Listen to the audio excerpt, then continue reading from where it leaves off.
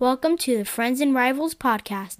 Sopranos, that's how we roll. So thanks for showing up. It was fucking amazing. Let's talk Devils and Islanders. Let's talk Penguins and Rangers. But let's not talk about Flyers, because they're a bunch of fucks, which no one can deny.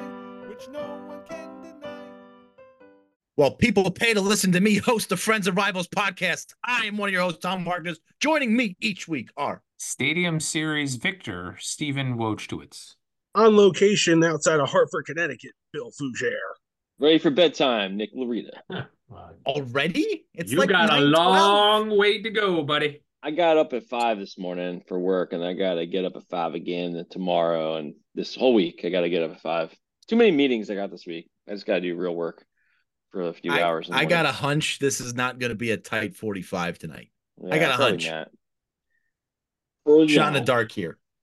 Well, let's give it a try and see It what we can win. be if we want it to be. Listen, our sponsors are going to be pissed off at us tonight, except for maybe the Coke guys and whoever's doing Nick's show. But, well, maybe we just get out of the way right now. Let's take a ride in the Metro. Sponsored by Rich Wholesome Nestle Quick.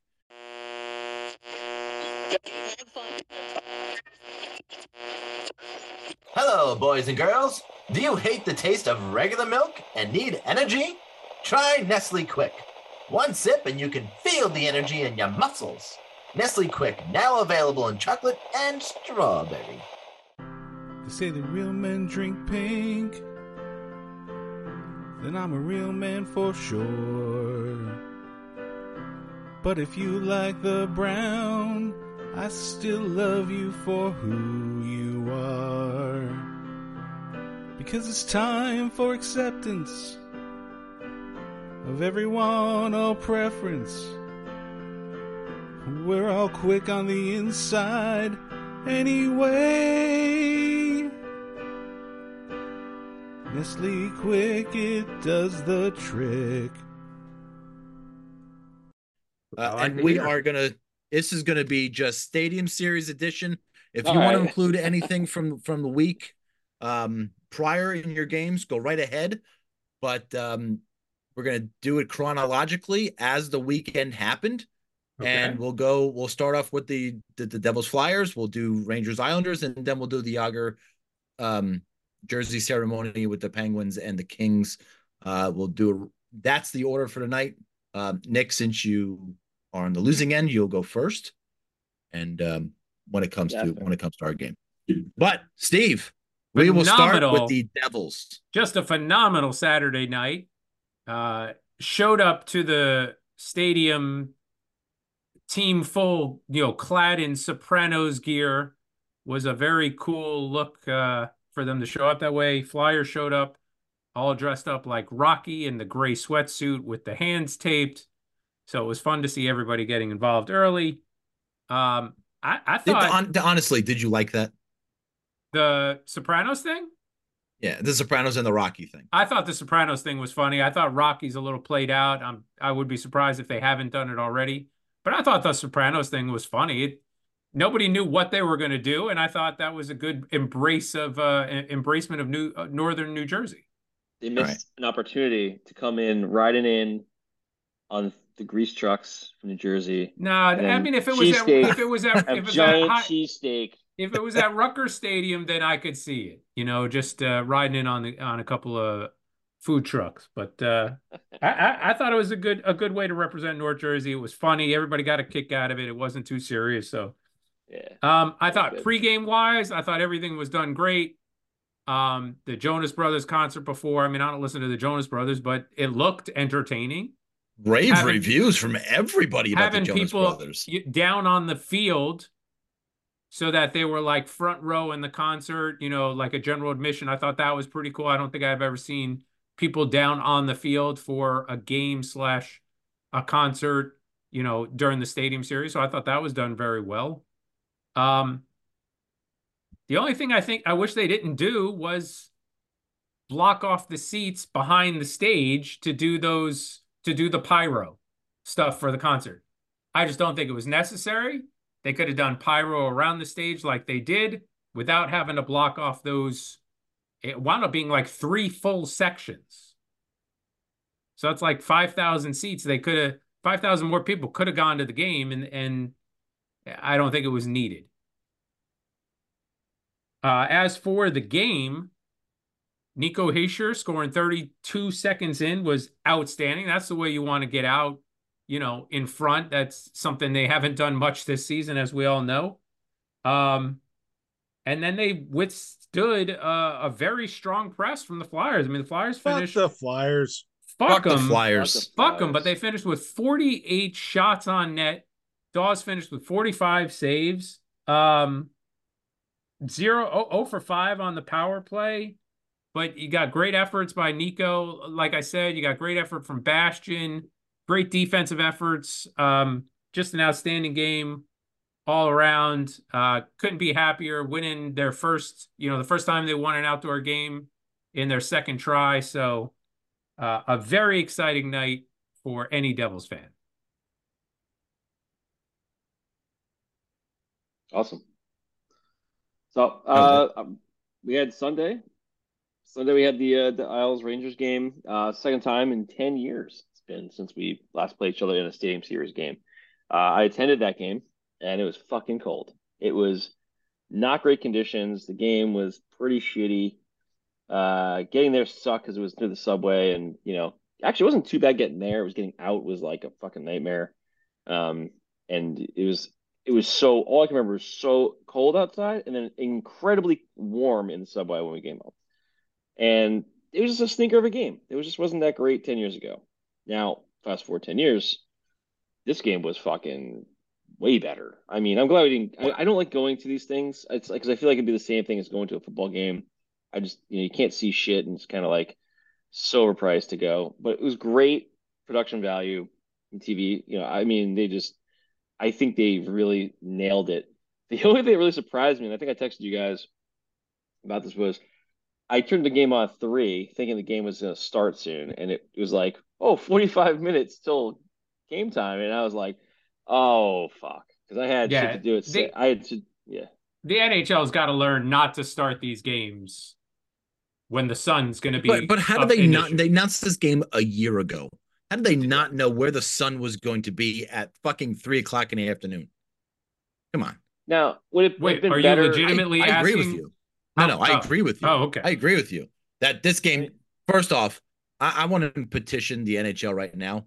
All of these outdoor games need to be held at night. Period. End. There should be no day games. Even in the Winter Classic, everything should be at night. Start dusk. 6 o'clock. 6:30. Yeah. Perfect. Sun's You don't going have to down, deal with anything. all that. Yeah, there you go. But anyway, yeah, it was pretty weird. But anyway, just getting kind of turning the game on and being like, oh no, I'm gonna end up missing most of the third and have to come back and watch the game, which is what happened. Which I saw all the texts coming in, and I was like, oh no. I just had to keep my phone down, and it wasn't quite a like the U.S. Canada final Olympics when Steve got the text Jesus right Christ. before Give it up, right before bud. the overtime game. What do you mean? Give That it was up. an amazing moment. It's terrible. But nevertheless, it was like I immediately thought of that. It's how I thought of the whole thing. I was like, oh crap. Anyway, so the festivities leading up to it were fine. Like I had it on, but I was trying to do some things around the house when that was going on. But I really enjoyed like how they were kind of incorporating all of the local celebrities and people in the game, like around it, and interviews and like all the just stuff, minus the Jersey facts, which, I get the game is in Jersey, and obviously we're from Jersey, but like, and I get all those, it's fine, but it didn't make sense in the context of a New York versus New York game. It was really strange when you think about it. Yeah, it's weird. It's almost like when the game is in New Jersey and they do nothing but give New York facts on a regular basis. This was the opposite. It was weird. I don't know. To me, it made sense if Jersey, the Devils, were playing Flyers, and it would have made 100% more sense. Quite honestly, I think what it is was they did so much production for that they just replayed it on Sunday. Now it was a small piece, granted. It didn't have much to do. Just they kind of threw it in there, and whatever. It was what it was. But outside of that, the game itself was a great game. through and through. And I know Tommy was lamenting early, but I knew that this was going to be a high scoring game, and the Isles You blow you it. were Just on point in the first period. You said this thing has yeah, all the makings of a 7-6 game. that's what I said. And it was close. It was close. It was 6-5 overtime, but very very up there. I could just these two teams are. I don't know, man. I from the watching the first goal against Sorokin, you couldn't see the puck. It was, maybe it was partially from the being screened, but I got the feeling that it might be really hard to see some of those high shots with the everything around. Like when they look up, they're seeing such different things, and the perception's all off. I'm like, man, long shots are just gonna dominate this game, is what it felt like. So that's why It I had that it feeling. Nick, it wasn't even the sun glare coming off of the ice. It was the Yeah, sun glare coming off of like the press boxes. It yeah, was too. that high coming down, Yeah, and it had gave the ice and to me all around the rink like an orangey glow yeah, that it was very difficult for both of these goaltenders, Sorokin and yeah. Igor. I mean, it was they were in a no-win situation that first period. Yeah, and I mean, you can say a lot about that and the high scoring, but there was a lot of shots on net. I mean, I think it was like 41-38 or something in the end in terms of shots on each side, uh, and there was a number of power play goals. I mean, they were fine. It's just with all the conditions, I mean, it was crazy. But anyway, I really liked how they incorporated some of the celebrities during the game to come in and like behind the bench, the one of the goals, and like have them interview, and I thought it was really interesting. Patrick Wilson was being interviewed, and now he's out of nowhere goes like just freaks out because Rangers almost had to let up a goal, and it was like hilarious because you're like, oh my god, just like totally just a normal dude just freaking out in the middle of an interview, like doesn't even care. It's like that kind of stuff was fun, and I think they should kind of lean into that maybe. Like, hey, maybe you should like offer, teams should start offering free tickets to celebrities and be like, hey, come here, we'll give the red carpet treatment, and then give us a 60-second interview during the game, and that's it. Just get some additional, social media blow up and all that kind of stuff. I mean, why not? Even what ABC was doing, even with Emily Kaplan, who I reached out to, and didn't get a response because I wanted her to come on the show tonight. Obviously, no response.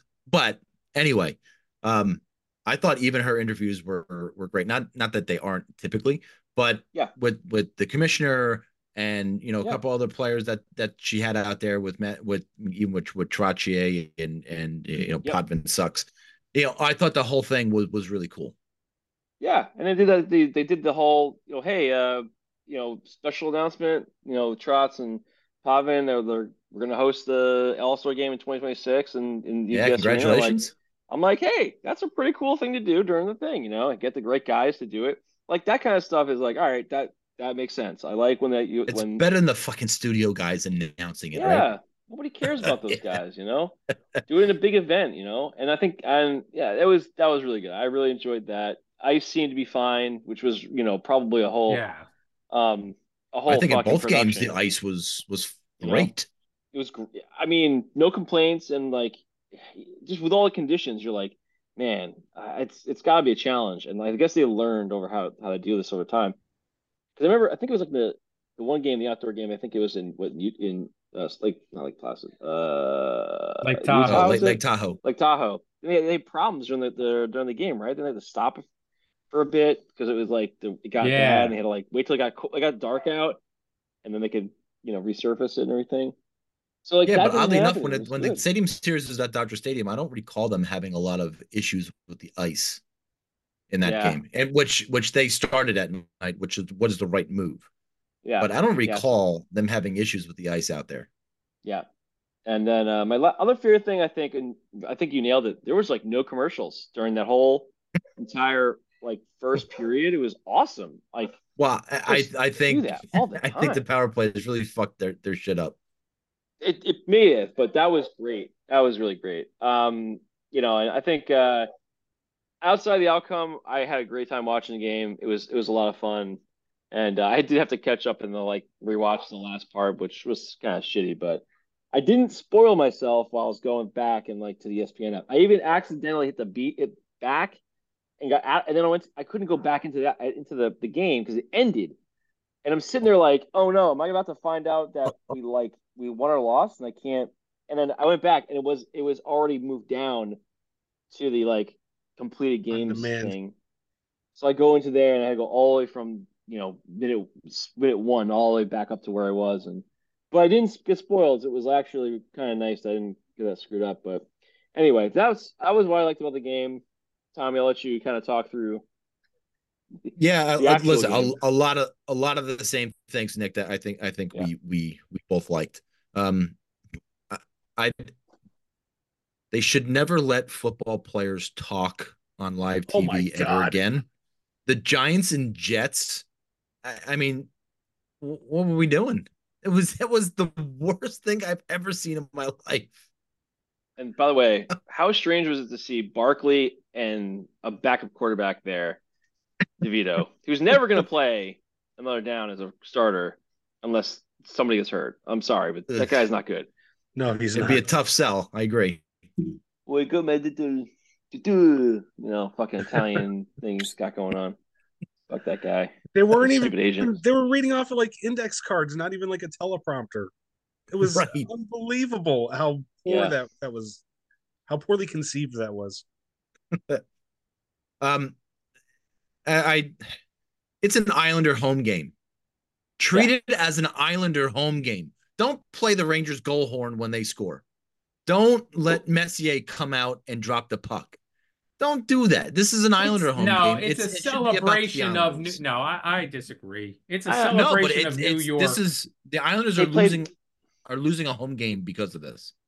We are, but They're not losing a home game. They got, they get more share of the ticket sales. This is better for Yes. them Yes, they do. economically. sure, Just celebrate sure, New York. I don't know. sure. I didn't like that. They did Should have play been an Islander home both game.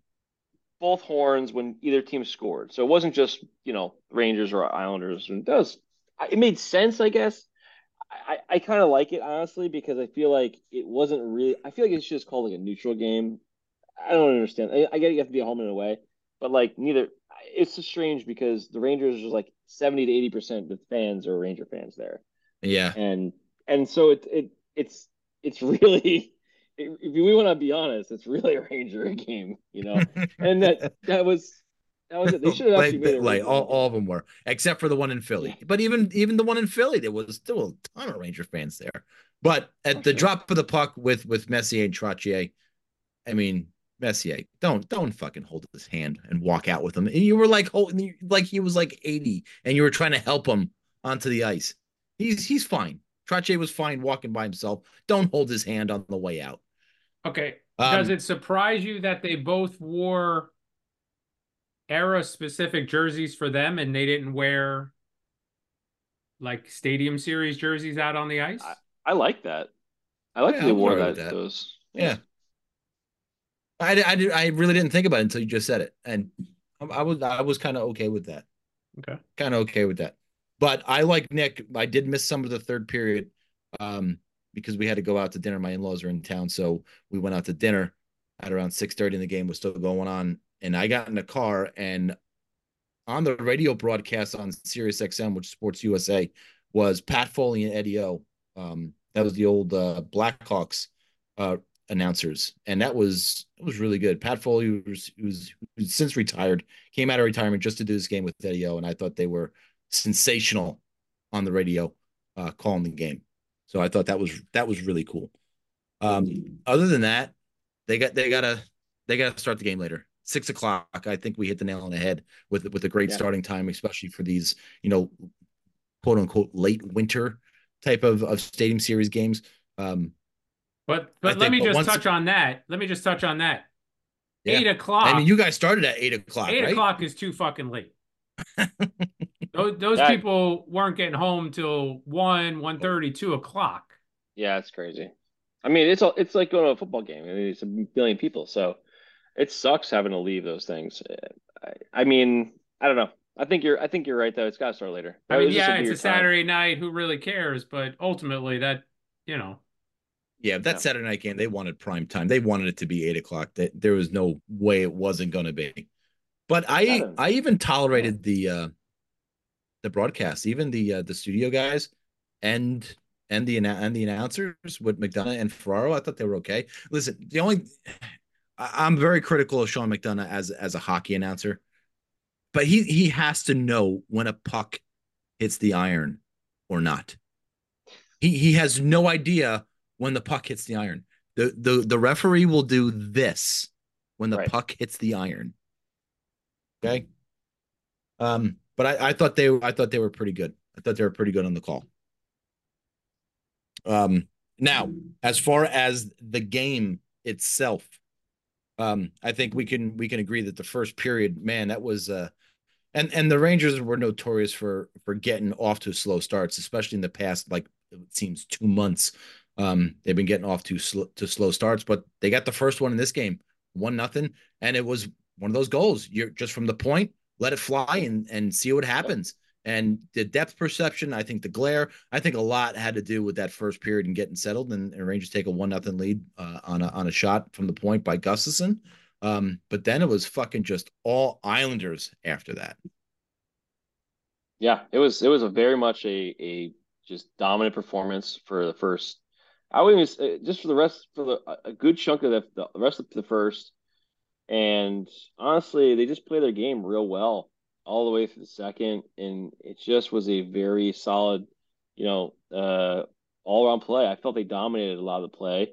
They got goals from Horvat, Barzal, Nelson, Lee. They were just getting the guys were scoring. The guys just need to score, and I think Barzal's goal was the best one of all of them. He had a ridiculous tip in that you know, just get your stick on it, and man, it was a beaut. Got right, and there was nothing that Igor could do on that one. I was like, come on, man. And I think that was a good reason why that the Levy like called a timeout at that point. I think it was after that Oh yeah. goal, I was and shocked he instead, called a timeout. He never fucking does shit like that when he yeah, should do shit like that. yeah, that was the right play. I was glad to see he didn't switch out Igor because some of Mm. those goals weren't really him. I mean, I think the Horvat goal was a long Listen, shot the that went Horvat under goal was his. all on him. Definitely, that was him. I agree, but not everything was him, and I felt like it's just one of those things you got to feel out and see how it's going. And I'm glad they didn't pull him because it was the right move. Just call a timeout, get everybody No, relaxed, and and get listen, back into it. as the game progressed, as we credit the Rangers win, not only to Mayfield but more to Yep. Igor kind of keeping him in there. Ouch. Keep him in there. No, Um, it just I agree. And then penalties, dumb penalties by Mayfield, absolutely killed us. And I it's really had no just idea your PK brutal. was that bad. Yeah, it's bizarre because we've had a great PK for the last decade almost, and It's the this Islanders. year I thought that it's was just like washed us work. notorious. Yeah, I don't know what's happened. They can't figure it out. It's like they don't know how to PK now, and it's brutal. But more so than that, it's just you can't put yourself in that position. And Mayfield put two penalties in the last 10 minutes. The second penalty was the killer because that's the one that obviously got tied up on. I mean, it's you're playing effectively a 6-on-4 with an empty net. You're going to score pretty much in that scenario, and it was a great shot. I think was it Benajad scored that one. I think if I remember correctly. Who scored that one? Yeah, but It was before you get there, yeah, you get a power play in the second period by Trocheck, who kind of just had his stick out in front of him, and Panarin just kind of hit it, and yep, just happenstance, it just hit his stick and got deflected, past Sorokin, who I thought played a really solid game. he did. And then at He the did. end of the second period, you get one there, and now you got a little bit of momentum going into the third period, and Trocheck Yeah, was able to really stuff he in played well. a puck from the side of the net. Lafreniere and Trocheck both on the side of the net trying to bang away at the puck, and it just flutters over Sorokin for you're down now one going to the third period as opposed to down two. It's in much better position, obviously. Yeah. Yeah. I gotta say, Trocheck really changes a little bit of the flow of that game. He can't, and even I think at the end of the period, if I remember correctly, he was like yapping and getting all heated. I think Well, he was he yapping with was, Romanov. yeah, they got to that like a little like not fight, just double roughing, and it Yeah. was smart because you get Romanoff off, and I think that's an advantage for them because then it takes Isles' top pairing splits them up, and plus just got them got the energy going outside of the first fight we didn't even talk about, which first game in an NHL career gets it immediately in the I, first I first know. I'm se looking at my notes, going, first "Damn it! I didn't second. talk about We didn't Rempe." talk about that.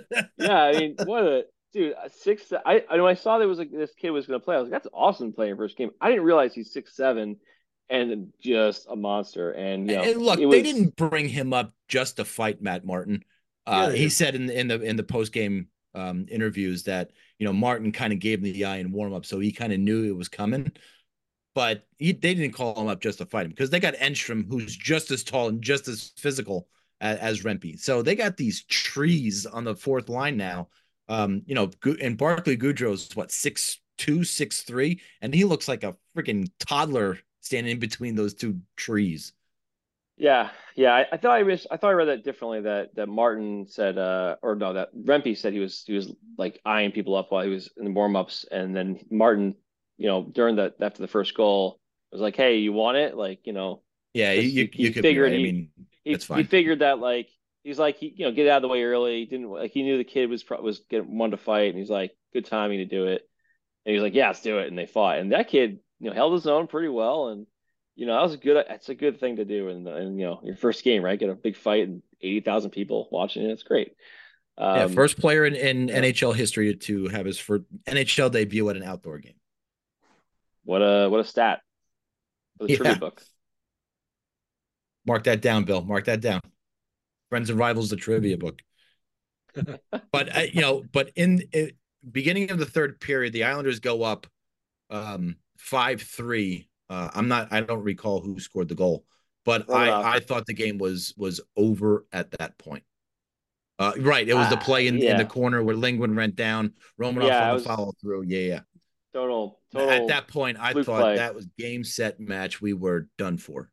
Mm, mm. Then there was just they turned their momentum around, some penalties, got that next goal, and then that was it. It's a 2 goal lead. Once they changed it around, and obviously we saw it happen with the penalties with Mayfield, um, and the game tying goal. But overtime, obviously, quick overtime. Wait, we didn't get to overtime yet. We still got 2 goals to Oh my talk about. God, Jesus Christ, killing me with this. Well, look, the play between Trocheck and Romanov really, put everything on 4-on-4, and then the Rangers get a 4-on-3 power play, which turns into a 5-on-3 when they pull the goaltender, and Kreider with the deflection in front, makes it 5-4, and now you got a little bit of life.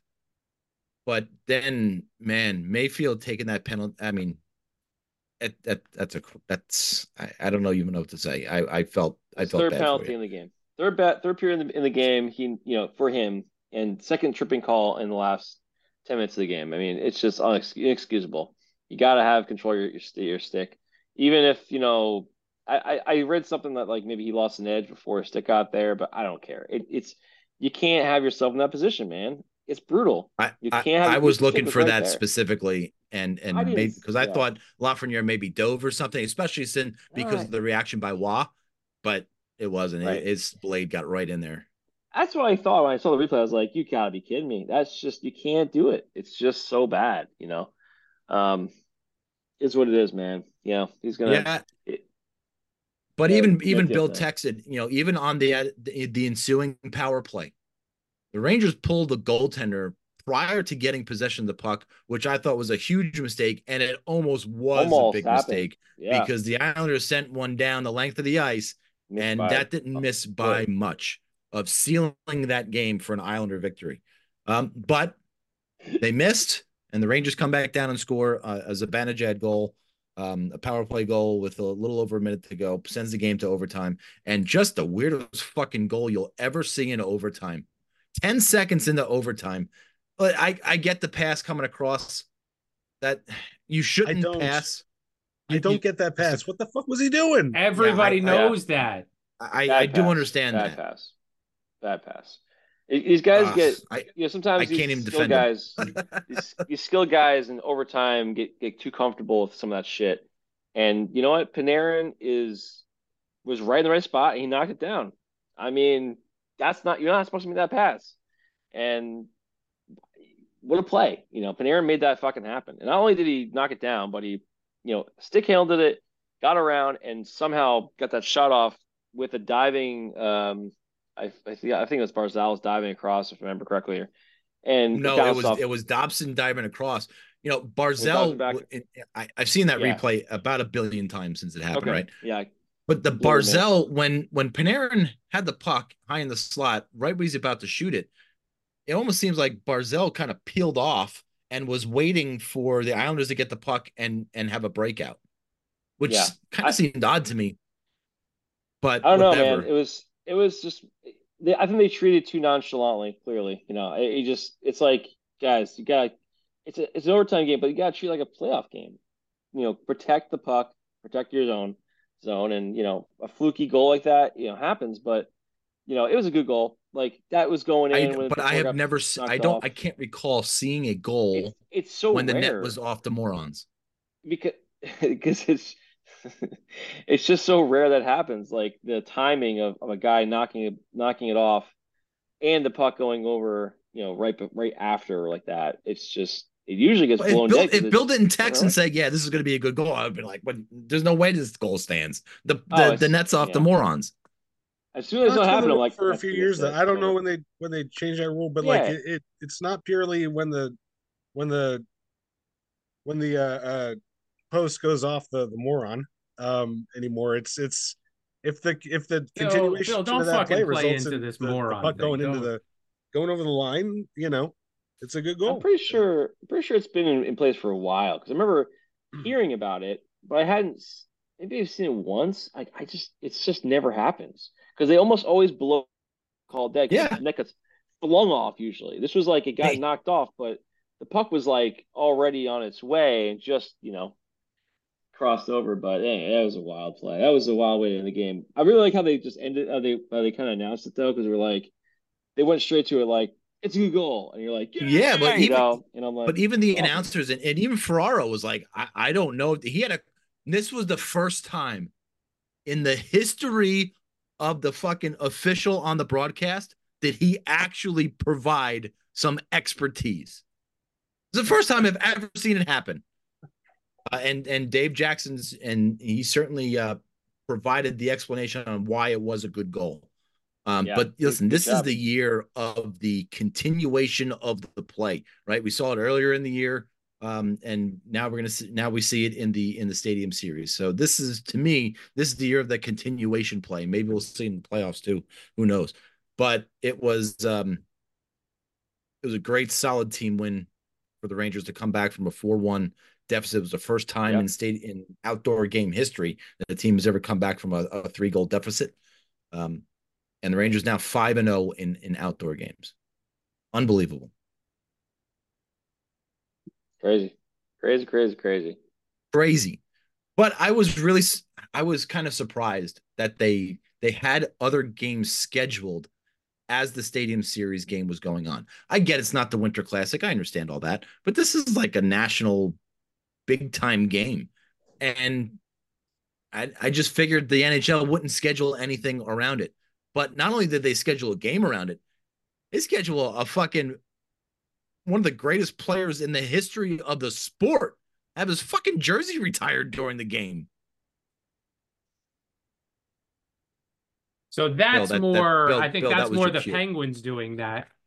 It's not like that got the jersey retirement didn't get Yeah, planned that you're right. That as was the long Penguins. You are right. ago as the Stadium Series did. That's the Penguins just being fucking sour grapes wanting their little slice of attention too. I Sour don't grapes. necessarily agree with that. Well, the Stadium Series game got pushed back. I think they were planning to have everything kind of start on the heels of the Stadium Series ending, but the start of the game got pushed back. Then went to overtime. Blah blah blah. And so I think that's where they kind of interfered with one another. I Okay, fair enough. I missed the ceremony myself because what was I going to do? Was I going to watch a ceremony or watch a really good Stadium Series game? So, but yeah, they the Pens. Sorry, I still have my cough. Really? I Jesus. And only you've had this thing for like 4 weeks now. I know, but they've downgraded it to stage 2 cancer now. I feel like I'm going to beat this. So Oh boy. Well, congratulations. thank you. Um, Penguins had, the Jagr ceremony, and I want to do like a little bit of a history lesson today because Ooh. the Penguins are history pretty much. Their season's history, so why not just look at history? Um, so Jagr became the third player to have his jersey retired. First one was Mario Lemieux. Well, first one was actually Michel Briere, and then the second one was Mario Lemieux. Do you guys know the story of Michel Briere and that player that most people never heard of that has his jersey retired for some reason? He got hit in the head with a puck while watching the game. And they had to put the Close, nets up. close. So I see yeah, that. Briere was a rookie in 1969. Wait, So wait. What's Nice. his last name? His last name is Briere. Briere, no relation to the Did he throw. push a kid Push the down the stairs wheelchair. with his fucking wheelchair? Okay. Is that No, why no he's relation. nice? No relation to those shitty flyer Brieres. That would be a reason to retire his jersey, I guess. In It's a Philly. common In enough Philly. name in French speaking Canada. But no, before there was Pele Lindbergh and before there was Stanley Heatley, there was Michel Briere. So Michel Briere Did he was kill somebody in a car? himself was a Oh, rookie in 1969-70, and had come through the Quebec junior ranks. He played 150 games in Quebec junior, in the late 60s, 450 points in 150 games. So and in his last year in wow. junior, he set a record 75 goals in 50 games there, which was later broken by Guy Lafleur later on. So I mean, hell of a player in junior. Made his debut with the Penguins in the 69-70. He didn't put up huge numbers, but he was a 20-year-old rookie, scored something like 55 points, and really caught fire in the playoffs that season. Scored like 5 goals in 10 games and pushed the Penguins as far as they had ever gone in their history at that point. And then in the off season, he crashed his muscle car in his hometown, somewhere near his hometown, and passes away. And they did retire his number, and that's the story of Michel Briere. So What's his number? What 21, was his number? 21? number 21. Yep. So Jagr, and then the Jagr, jersey retirement. Obviously, his legend. I mean, everybody knows his place in the game. Second all-time leading scorer. We all grew up watching him, and I mean, just an amazing player. Another thing that I didn't know was that a lot of people really think that one goal that he scored kept the Penguins in Pittsburgh. We all know like the story of the bankruptcy and Lemieux taking over the team and very being very close to moving the franchise, and we all know that Crosby came in and really the franchise kind of solidified under Lemieux's ownership in that Crosby era. But even before that, just before Lemieux took over as owner in '99, the Penguins had gone to the playoffs and things were looking really bad. They were about to go bankrupt. There was talk of them moving, and they snuck into the playoffs with the eighth seed. They took on the New Jersey Devils, and so it was a 1 versus 8 playoff. As we did then, people generally anticipated the Penguins would get bounced pretty early. But in Game 6, with the Devils up 3-2, 3 games to 2, and with a 1 goal lead, Jagr scored with about 3 minutes left in the third period to tie. And then the game went to overtime, and Jagr scored in the overtime to push it to a Game 7.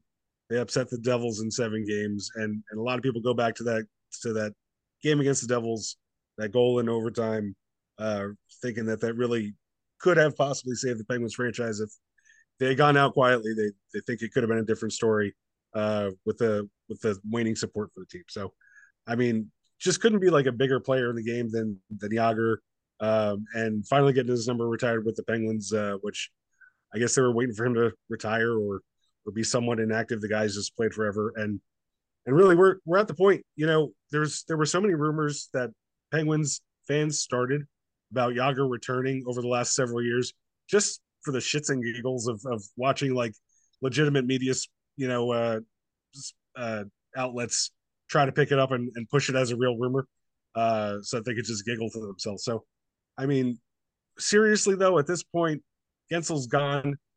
Why do I want to watch Matthew Phillips, who they just picked up from Washington, or Vinny Hinch-Stranoza? You know what? Fucking sign up Jagr. 52 years old. Gordie Howe played when he was 51. I legitimately would put Jagr in there. The Penguins have nothing to play for the rest of the season. It's over. The night of Jagr's jersey's retirement ceremony, they took a 1-goal lead into the third period. They were trying to make this 1-goal lead last the whole game. That the first goal that LA scored in the third period was innocent enough because, I mean, I think Raquel went down to block it and it like deflected off of him, and oh well, it went in. It was just a shitty chance goal. But the second goal, the goal that the Kings won on, was just like another fucking shitty, lazy pass. I don't even remember who did it because I turned off the TV immediately. Like whoever they're on the power play. They're trying to get the game back, and somebody just made another one of those passes, trying to pass through somebody, like we were talking about in the Stadium Series game. Don't be fucking lazy. Carry the fucking puck in, beat somebody, find somebody who's open, like establish possession. Don't just say, oh, I think maybe I could pass it through this person. So the Kings take it back. They score. They beat the Penguins, and it's all over. I mean, it's been over for them for a while, but that's just the kind of play that they've been making this season. I'll watch Jagr over this shit. So the Penguins, they're I'm going to say, Crosby's obviously had a great year. I like I love Lars Eller. I didn't know that how much I would love Lars Eller when they signed him. He's such a great leader. He's such a professional, and he's brings it every night. Didn't realize the kind of player that they were getting him. Great guy, but like Crosby, Eller, Marcus Pettersson, who's had a great year, and the goaltenders who I was shitting on last year, but the goaltenders have been really solid. Every other guy in that lineup just has to look at in the mirror and say, man, I didn't bring it as much as I could this year.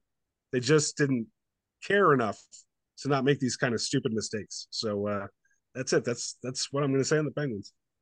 Listen, I think they care. I do. Honestly, I think they care.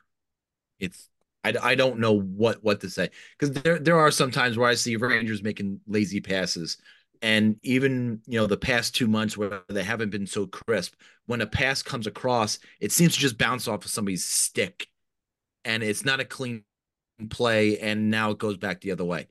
You see things like that, and I just don't necessarily think it's caring, because I think every player in the NHL cares at up to a certain point. But I don't know what it is. Maybe it's chemistry, maybe it's timing, maybe it's a number of different things. But things just didn't work out right this year in Pittsburgh. That doesn't mean next year that they're not going to get the breaks that they didn't get this year, especially with injury. I think it's just like the same story the Devils got going on. Last year they just played off their asses, and then this year just things aren't going their way. They've been hit by the injury bug. Goals that were going in aren't going in this year. So it could happen to anybody. That's funny because you can see a lot of teams on the bubble, or like in the back of the bubble, like the Penguins are, but that this season, like somebody's got to emerge out of that group and make the playoffs. It's not going to be the Penguins, but somebody's got to join. God help us. I thought the Flyers would fall out of this thing by now, but the Flyers are going to make it, because none of these other teams, like the Islanders, aren't clicking on all of our teams except for Tom's Right. first place Rangers. Yeah. Really have left a lot on the First table. place Rangers, yes. And somebody's going to make it, out of attrition. But yeah, somebody, they're just not seizing the moment yet. I mean, we're almost in. You look at a team like the Tampa Bay Lightning. When I was in Tampa downtown this weekend, looking at tickets to that game, for them versus Florida, they were astronomical for that game in Tampa. It was like $200 for upper deck. I was like, are you fucking kidding me? Well, yeah, because you were going to see the Panthers whooped them. It wasn't even a game. Um, and you look at Detroit is it Detroit? Is it the Devils? Is it the Islanders? Who's going to stumble in at the eighth seed? Depends on Who's going how to do it? long Fitzgerald sits on his fucking hands. If he make a move and get a fucking goalie, we could really see if this team can make a push. Well, they And talked about where's Markstrom, right? And now it's UC Soros.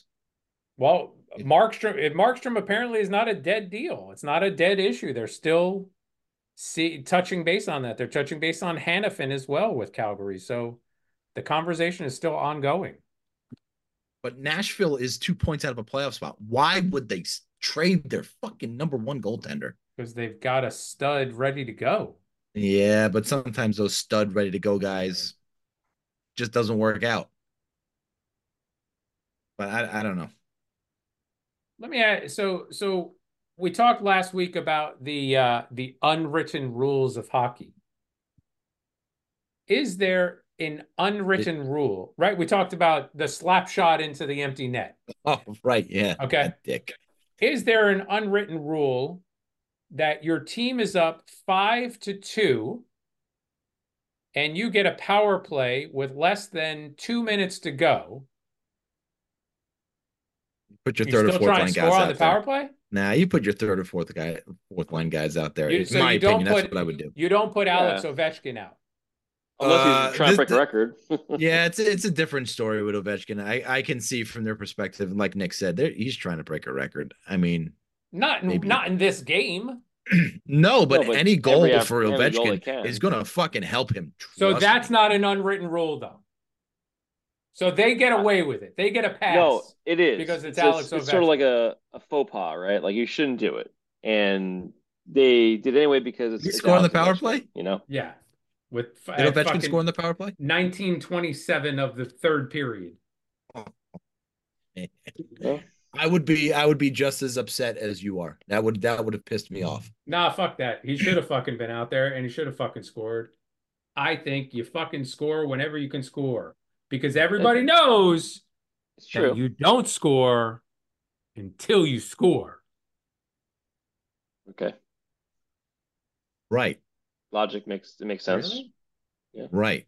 Nobody? Well, Yeah. nope. No, I know it's American Pie. I get it. Say it though. It's I okay. remember that. Was that a quote from American Pie? Really? Now Yeah, it we're was just gonna American have Pie. to. Now we're just gonna have to go with to trivia with Bill. A lot of times I've seen that. yuck? Now this is the wrong bell. Which Calgary Flames goaltender had 3 assists? Jacob Markstrom. One game. Jacob Markstrom. That is incorrect. Jacob Uh, Markstrom. You can keep saying it, but it's gonna. I think I know it, but I don't want to say it yet. Calgary- put us out of our Calgary- misery. We're trying to Calgary get to a tight goaltender? 45. Chris Osgood. No, No, not it was Chris. the other. It was the other one. It was Mike Mike Vernon. Vernon. Not Mike Vernon. Was it Mike Vernon? Mika Kevin Kiprasov. Weeks. Mika Kiprasov is on the multiple choice and is incorrect. Nice. Kevin Weeks was not the guy. Huh. He played in Calgary? Who fuck knows, Nick? Come on. He's like Jagr. He played on a fucking shitload of teams. It's Yeah, probably didn't he play easier to everywhere? name the teams he wasn't on. I don't know who else. I don't know who else played goalie there. Dominic Hasek. No. Yeah, I think I'm out of Calgary goaltenders that I know played there. Do you want I'm to sure there's hint? one you're Or, like, oh. do you Is want this to hint, or do you want to? Was this a note of like would we know this player's name when you say it? Yeah, but I don't know that he was ever. I don't feel like he was ever really like a starter. I mean, I kind of remember him bouncing around a lot as a backup goaltender. Mike- Jamie Like, McLennan? No, Van Beesbrook. John Van Beesbrook. no, Van Meesbrook was clearly a starter Yeah. somewhere. I've definitely heard the name before, but not, Cristobal like- Huet. no, sir. No. No. I don't know the word no for French, so I'm guessing it's no. It's just no. No. I can give a hint, or I can start saying, Hint us. Hint us. there's a hint. I'm going to give a hint. I don't usually Yeah. give hints. You got your peanut butter and my chocolate. Count chocolate. Jeff Reese. Jeff Reese is the guy. Nice. Jeff Reese would never guess Jeff that. Reese. Excellent fucking clue. Wow. Jeff Reese? Jeff, 3 assists, huh? When was he playing? I don't even know that. I don't know that name actually. Is that 80s, 90s? Like no, late 90s, early 2000s. Jeff Reese. Jesus Christ. Yeah. That's tough. That was a tough one. All right, let's go to Money Talks with Nick. Money. Sorry. Money, it's a gas. Grab that cash with both hands and make a stash. New plug, give a fuck, G and daydream. Think I'll buy me a hockey team. Okay. I thought you played the theme so song. I was like, holy Wow. crap, that's amazing. Oh, So this guy's got leading a up- fucking Village People record. Outstanding. I'm at my mom's house, man. I'm going through the records. It's Bill's mom, huge Outstanding. Village People's fan. Huge Village People fan. and Oh. originals. Saturday Night Fever. Ooh. Oh, Ooh, man. look at that. Wild. Anyway, All right. So, the lead up to the deadline, I figured we'd talk a little bit about our teams this next couple weeks. Looking at 2 teams a week. I think I had like a good idea for how we could kind of pair these up. Since 2 of our teams are in the same exact spot, pretty amazing. And they actually played tonight. And the other 2 teams we'll talk about next week. So Billy and my teams, the Islanders and Penguins, are effectively not only are they both really like out of the playoffs, pretty much. I mean, Isles and Penguins went to overtime tonight. Isles won, but it was another one of those games where they blew a lead by 2 goals, 2-goal lead, and somehow managed to win it this time. Dobson didn't throw the puck in front of that, by the way, so that was why we won in overtime. yeah. But anyway, when I say they're kind of the same teams, they're both basically built the same way. They've been, for the last few years, both teams have been effectively trying to win a cup and been, trying to load up their star players or, core players with, trading for other stars or other very good players, and really don't have much of a prospect pool. Both teams Penguins are around average like 27th. The Isles are ranked about 31st out of 32 teams in their prospect pool. Both teams have about Isles have 3 first rounders next 3 years. Penguins have 2. One's conditional this year. Could be if it's top 10 protected, they would give up. If it's top 10 pick, they give up next year's. But they don't have like really they don't have like extra picks really either. So either team in their second, third rounds. And it's just they don't have, they're pretty much, their farm clubs are kind of bare is the point. There's not a lot of prospects in the pool. Draft picks are kind of been traded for things, and they have very little cap room, minus what the Penguins now have, about $3 million in cap room with Gunsel? Gunsel being Out on LT, on the IR, yeah. LTL, yeah. So they get a little cap space, but generally they both had like nothing. Yeah, I they're think up against it. yeah, the Penguins had like 100,000 or something. Isles were at like 0 because Lou likes to, spend every penny he can. Anyway, so both teams are really in the same boat. They have a lot of pieces that we've been looking at and talking through. And I kind of looked into a little bit more detail about, what those teams look like and what's the difference of these 2 teams. And I came up with a couple of things. One, the Penguins, while they have a kind of a core, it's not the same exact core. It's an aging core. Most of those guys are of the original core, and Crosby and Malkin specifically have pretty much only a short period, 1 and 2 years left on their deals. Riley Smith's got 1 year on his deal. Pedersen's got 1 year in his deal. Those guys aren't. It's hard to say who would actually come back to the team. Once those contracts are expire, especially Crosby, because we'll see what happens this week. I think tomorrow is there was and I think Dubas had said he's going to address the media on Wednesday, likely to figure out if they're going to, I don't know what that means really, but something about probably, whether they're going to load up or not load up, or maybe he's got butt cancer. I don't know what his deal is, but anyway, my point is they have some sort of, I think they have to make a decision, right? Do they go all in, or do they just start to retool? Because the other guys they have is I would say is their core, outside of the guys that are all expiring, and Gunsel, who's already UFA and likely gone, is Brian Rust with 5.1 or so next 4 years. Ricard Raquel, 5 over 4 years. Carlson, 10 over 3. Letang, 6.1 over 4. You got Graves at 4.5 over 5, and Jari, 5.5 or so over 4. And that's not like, out of those guys, like I don't know. That doesn't seem like a great. Those are supporting There's cast nothing mostly. attractive there. There's nothing attractive there. Yeah. I look at that and I try to think it any other way, and I just was like, man, I don't see how those guys.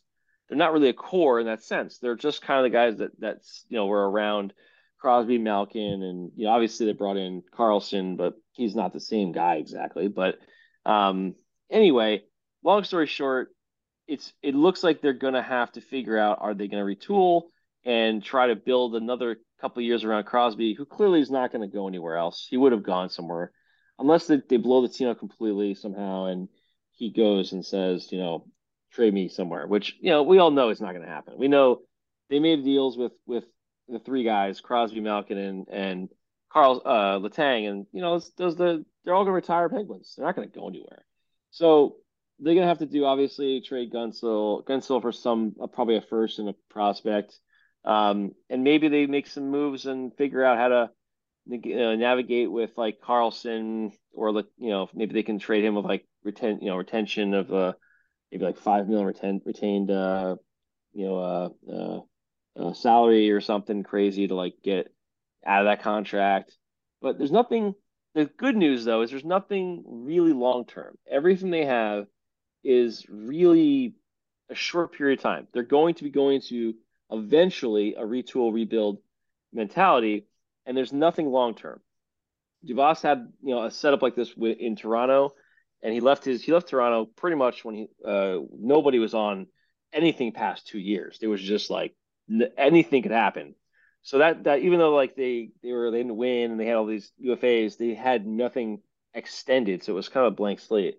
And I think it's interesting to look, because if you can make a couple moves as the Penguins, they could retool a few pieces. Maybe they pick up somebody in the offseason, but they're not really. They don't need to completely blow it up. You always have Crosby. You still got Malkin, who's he's not the same guy, but hey, he's Malkin, and you can still make some things happen. But nothing's long term. Nothing is bad. And you look at the Isles in their hand, and again, had no farm system really to speak of. They haven't drafted a pick in the first round for 4 straight years. And so that really obviously means that, it's a win now state of mind. And that's, every year Lou's been trying to raid the pantry to get more guys to come in and try to be the savior, or the guy that pushes them over the top and into the, a deep run in the playoffs and hopefully a cup win. And on the Isles side, they have a clear core. It's Barzal, Horvat, Sorokin, Dobson, Romanov.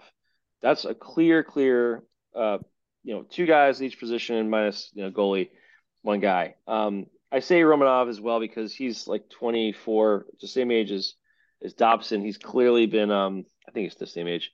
But he's been a much improved guy. He's going to be a guy that they've been pairing with Dobson. And they're going to be, the top pair. That's it. Those guys are clearly the 1-2 for us.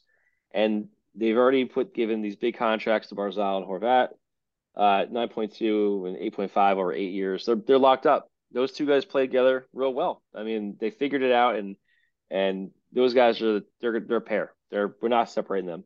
Sorokin 8x8.3. I mean, you got three guys that are locked up long term, but they're very good in their prime. This is the core. The problem is they have all these other long deals. Lee is only 7 mil for 2 more years, which isn't long, but it's 7 mil. It's a lot.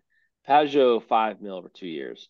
Cizikas 2.5 over 3. Those are guys that are role players, all three of them. There's by no means do you look at those guys and say these guys are what you need on your team to win a cup. Cizikas, I would say yes. A couple years ago, he's hard. It's harder to stay in the lineup every year. He's an older guy. He's just the damage starts to accumulate. It's going to be tough to keep him in that role he used to play, and I just don't see it being the same guy. And then from there you have Pulak and Pelech are signed 6.5 or 6.2 and 5.8 over 6 and over 5 years each. I mean, that's a lot of time. My favorite player, Scott Mayfield, 3.5 over 6 years, which is brutal because he's going to be like 38 or 39 when he finishes his career. I think it's 38. I think it's going to be when he finishes that deal. And then Engvall 3x7. And then now the problem is a lot of these guys are really those role players. And the difference is that you have guys that are just such long contracts. There's no flexibility for Lou to make many meaningful moves. He just signed Mayfield and Engvall to these long-term deals that they're not a lot of money. However, you can't move them. No one's going to take Mayfield after watching that play, and he wasn't playing that strong anyway. And he's basically stuck. Engvall, so you're going to have to work it out with him. They have to figure out how to get his head back in the game. Engvall, he's been a bit. Him and Mayfield have the same thing. They looked really good last year, signed big deals. This year they look like shit, and you got to figure both those guys out. You can't have a guy like Engvall who's making $3 million a year forever if he's not producing, and he's like going to be ended probably on the third line at some point if he can't figure out how to get back into that mode where he was really gelling with Palmieri and Brock Nelson. So on the other side, they have notable UFAs. They have Mike Riley, who they picked up for nothing.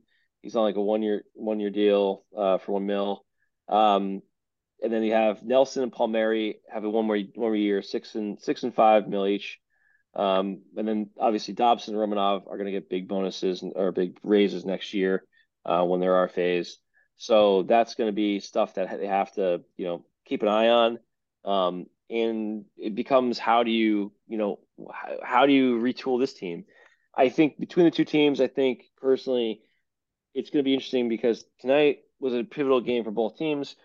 Isles are I don't think Lou's going to give up. I think he's all in because his career or just his job kind of depends on it. And I don't think he can make the team a seller. I've had them as borderline, both teams borderline seller or buyer. I'm not sure which one, but I think tonight it's going to solidify the Isles are probably going to be the team that's going to try and push either Detroit or the Lightning or even the Flyers out of that eighth spot because it's going to come down to them and the Devils at this point, maybe even the Capitals. I think the Penguins are probably going to sell because at this point, obviously Gunsel out is kind of rough. They can get him back, but they're really struggling already to get that full thing together, and they need to start looking towards next year.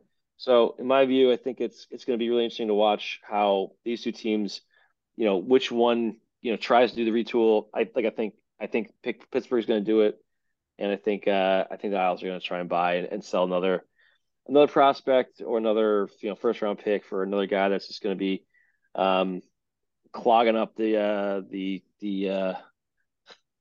salary cap for the next 6 or 7 years since we all know that Lou's not going to trade for a guy that's a rental.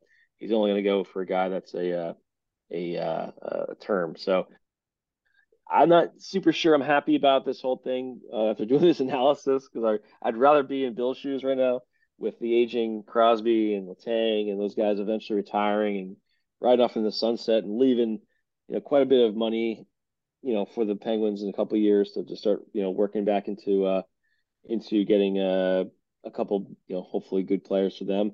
And it looks like they're probably going to tank a little bit.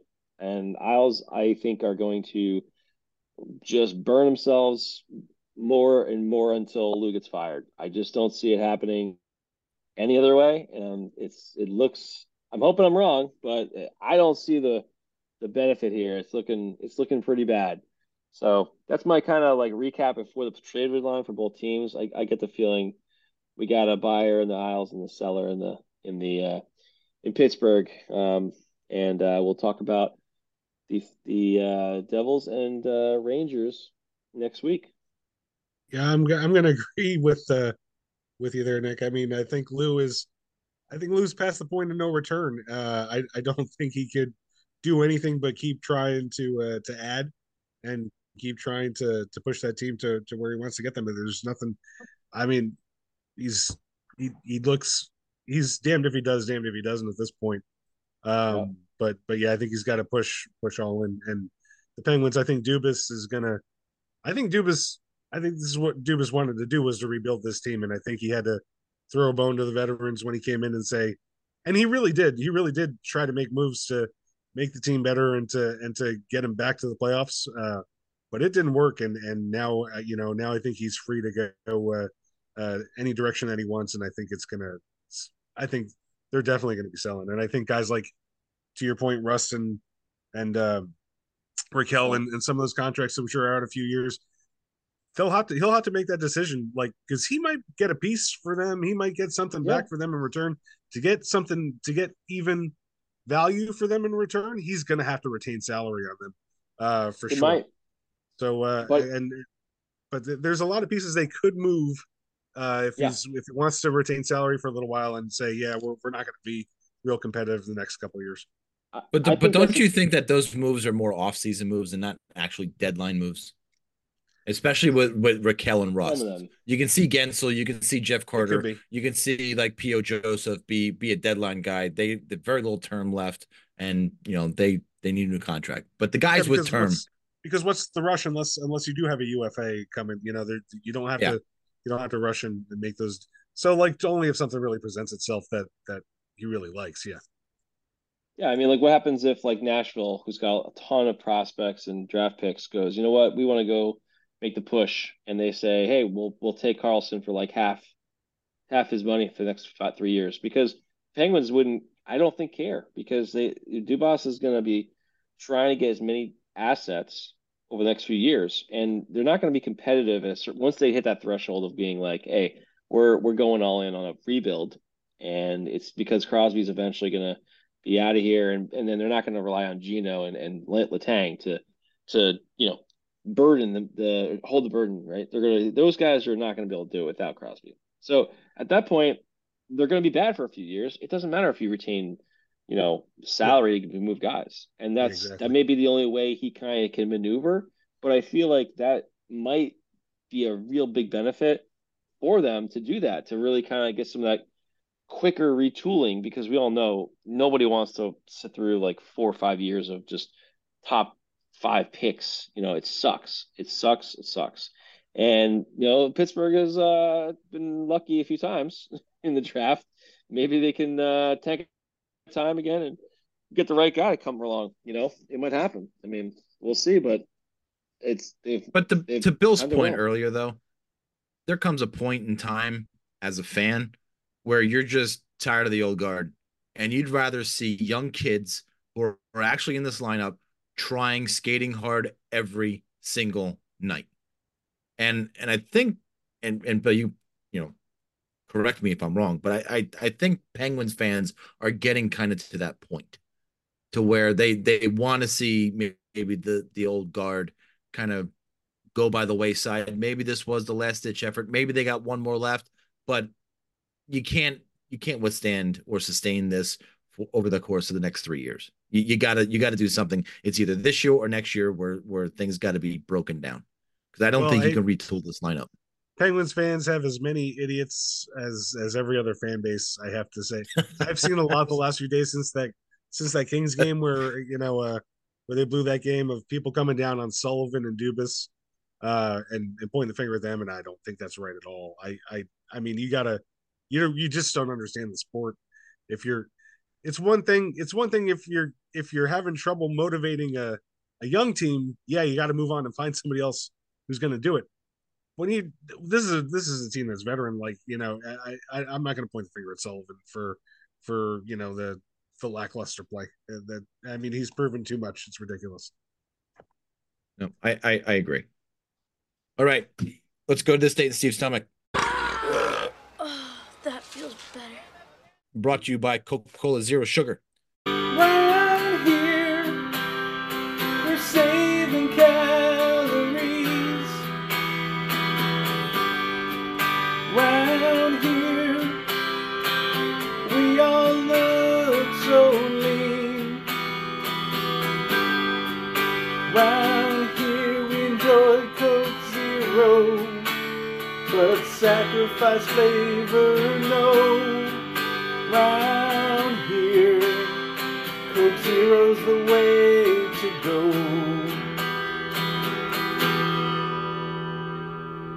This one's going to bring us to the year of our Lord 2014.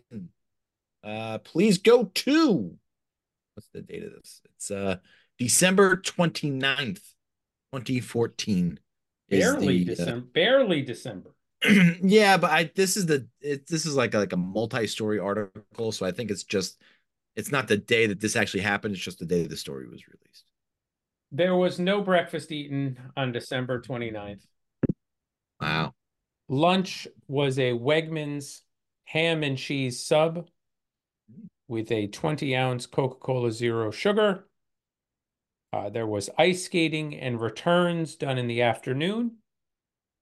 And dinner was Confectionately Yours with Tom and Lauren, a Reuben French fries, and a regular Coca-Cola Classic. Tom, why did you pick Monday, December 29th in the year 2014? That was the day, obviously. When it comes to there is a time and a place for everything, and when it comes to partaking in the horizontal dance with your partner, it goes without saying that a sunny afternoon atop a historical public fountain is not exactly ideal. However, for one Russian couple, it was the erotic encounter has enraged local authorities so much that they're on the hunt for the lovebirds. According to 26-year-old Alexei Dukov, who filmed the incident on his mobile phone, the session, which happened in the city of Samara and lasted 15 minutes. Congratulations. Well, 15 minutes. Well done. They had to climb to the top of the fountain first. Well, you think that was part of it? Yeah, it's gotta be. In the video, the woman can be clearly seen on top of a man who was lying on his back on the fountain wall. The clip ends with the pair getting dressed before walking away whilst laughing. I guess they were at it for about 15 minutes and nobody did anything, even though it was 11 o'clock in the morning. They were having full-on sex lying in the sun beside the fountain in Lilligrind Street, and they acted as if it was the most normal thing in the world. Wait, they were having sex? I thought they were doing a horizontal dance. Well, I think that's another name for the sex. I know. The story does go on to say that both people in the video did come. So I'm sorry, was there a date? Like, I know you gave me December 29th as the date. Yeah. I'm guessing Russia, December 29th. Yeah, I'm guessing this was in probably spring, summer. I hope so, because on a fountain. Shit might be a little cold. Maybe the reason why nobody complained was because it was December 29th in Russia and it was fucking freezing out and nobody wanted to be outside. Wait a minute. I'm sure they get their warm days. Wait, where in Russia was it? What was this town? Zamunda. Wasn't Zamunda. The city of Samara. Samara, Russia. Yeah. Where do we? Is it anywhere near Siberia? Da, da, da, da. Well, it's more southern. It's toward Kazakhstan. Oh, okay. It's still kind of cold. That's very nice.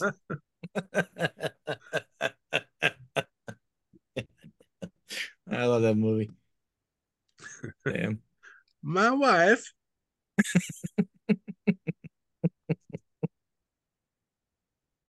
Time's a creep.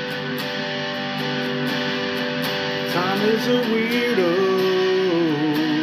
Where does he come up with the shit?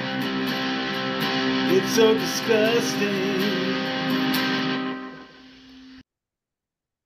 Rangers beat the Stars this Good evening. for you. Awesome. Spectacular. Those got fucking crushed by the Capitals. Eesh. One step forward, two steps back. One step forward, two steps back. You get to play the Rangers on Thursday. You fucking You guys leave get, guys. you guys get your Stanley Cup on Thursday. Luke Hughes leaves guys wide open on the crease and is shocked when they score. I don't know. What do you think of Nigel Dawes? Think he's the answer in goal? I don't know if he's the answer, but he's the best option they got right now. He's better than Schmidt's played, and Vanacek went from being sick to having a lower body injury to now he's been out for 2 weeks. We could see Siegenthaler back though. That's a step in the right direction. Every healthy body helps. Even though he's been I having agree. a shit season and apparently is one of the potential players that could be traded. Because this is like the only, even though he just signed that contract, this is the only year in that contract where he's got any sort of, he doesn't have any sort of no movement clause. Ah, so now would be the time to do it. He could be dealt. Yes. Oh, I can't wait to hear money talks next week. I hope he likes Calgary. And if he doesn't, fucking bad. Fuck, who cares? You're going. Fucking bad. You're going. All right. Shorzy, you ready? You're going. All right. That's going to do it for us. Don't forget to go on the X at friends underscore. Did I say X? Really? You are all in. You friends, are all fucking in on the friends X. underscore rivals. Elon. Go on Apple Podcasts, turn on notifications for our podcast so you never miss an episode of the Friends and Rivals podcast. Billy, say something. They were screwing on that fountain for 15 minutes? Doesn't sound like they were rushing to me.